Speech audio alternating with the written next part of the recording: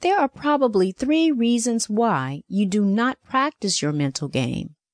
1. You probably do not know what mental behavior to practice. 2. You do not know how to practice the mental game. 3. This involves behavior change, and you may lack an effective process for changing a behavior. Not to worry, I do, and I offer you such help.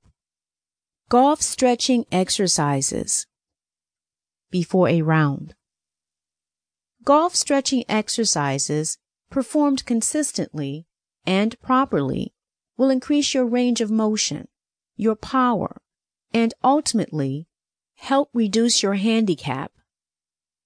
Learn how your natural tempo feels and discover what tempo works best for you. Tame tension. There is no great saboteur of the golf swing than tension. Recognize it and manage it.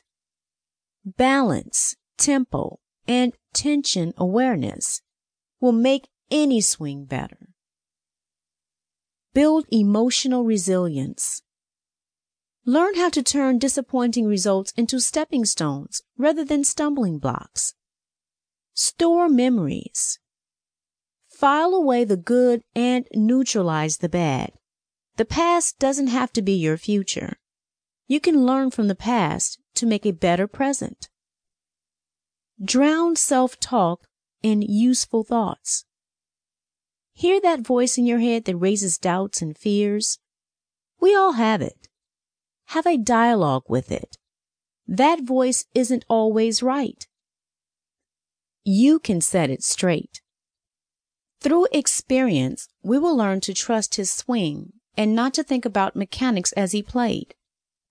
We had learned to visualize shots. We had to learn the importance of short game and to rely on feel around the greens. We had learned to accept the results of any shot and let go of anger and frustration. We had learned to stay in the present and not to worry about outcomes. All great athletes think they had to go through a period of fire